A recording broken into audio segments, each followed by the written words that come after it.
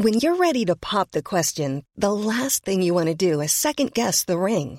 At BlueNile.com, you can design a one-of-a-kind ring with the ease and convenience of shopping online. Choose your diamond and setting. When you find the one, you'll get it delivered right to your door. Go to BlueNile.com and use promo code LISTEN to get $50 off your purchase of $500 or more. That's code LISTEN at BlueNile.com for $50 off your purchase. BlueNile.com, code LISTEN. Millions of people have lost weight with personalized plans from Noom. Like Evan, who can't stand salads and still lost 50 pounds. Salads generally for most people are the easy button, right? For me, that wasn't an option. I never really was a salad guy. That's just not who I am. But Noom worked for me. Get your personalized plan today at Noom.com. Real Noom user compensated to provide their story. In 4 weeks, the typical Noom user can expect to lose 1 to 2 pounds per week. Individual results may vary. Hey there, welcome to Red TV. Liverpool 1, Fulham 0. After the drama of Sunday and the late win against Tottenham Hotspur, that was a game of football. 3 points, safely tucked up.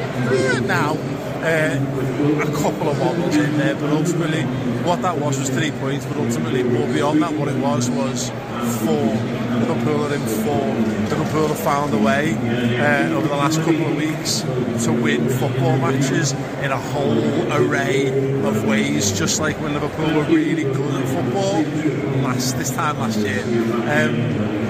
We need that. You need to know how to win football matches in lots of different types of ways. Right, I'm going to take this outside before it gets copyright struck. Right, okay, Sam.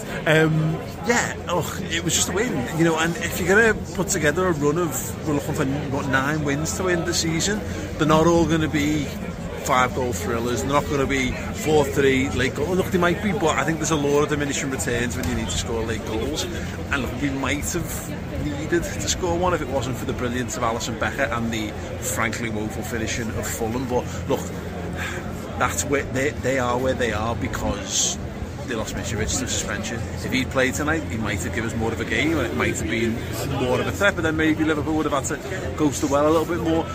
Marco Silva set them up to not get beat tonight. Even when we got to the last kind of 10 minutes, I didn't get any great sense of urgency from Fulham. They looked like they were just going to hang in there and then maybe try and craft one chance near the end to snatch something from it, and they very nearly did. It was almost actually an excellent game plan from Marco Silva, to be fair.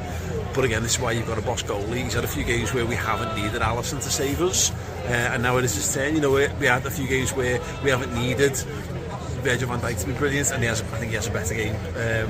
One or two shame moves, but look, again, this is the point of having a squad. This is the point of constructing a run of form. Is you're going to get wins in all shapes and sizes. I was pleased Darwin at the start. And I have to be clear when I talk about Darwin Núñez here. I'm not going to be one of those people who has to talk in absolutes on him and say, right, that's it, you're not good enough, blah blah blah.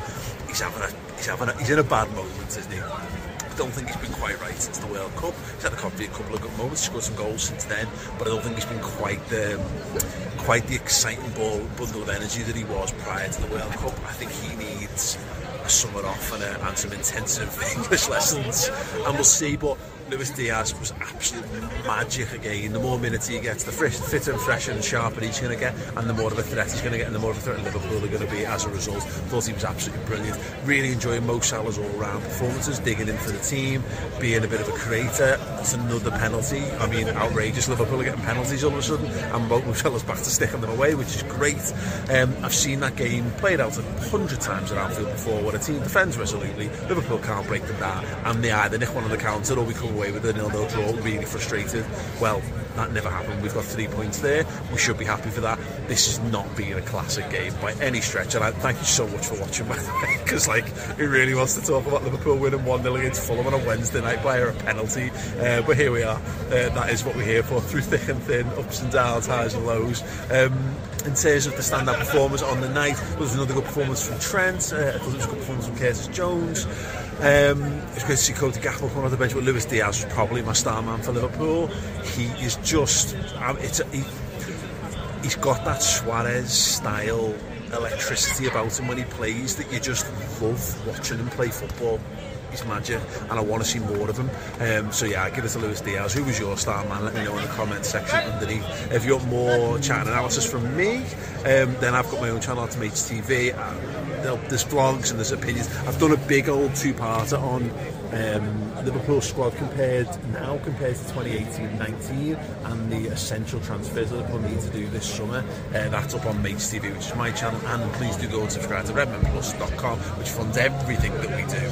The final word show will be tomorrow morning on this, an hour looking back on this game and then putting it to bed forever and ever. That will be boss. Anyway, thank you so much. Drop a like on the video, subscribe, all that good shit, and I'll see you all soon.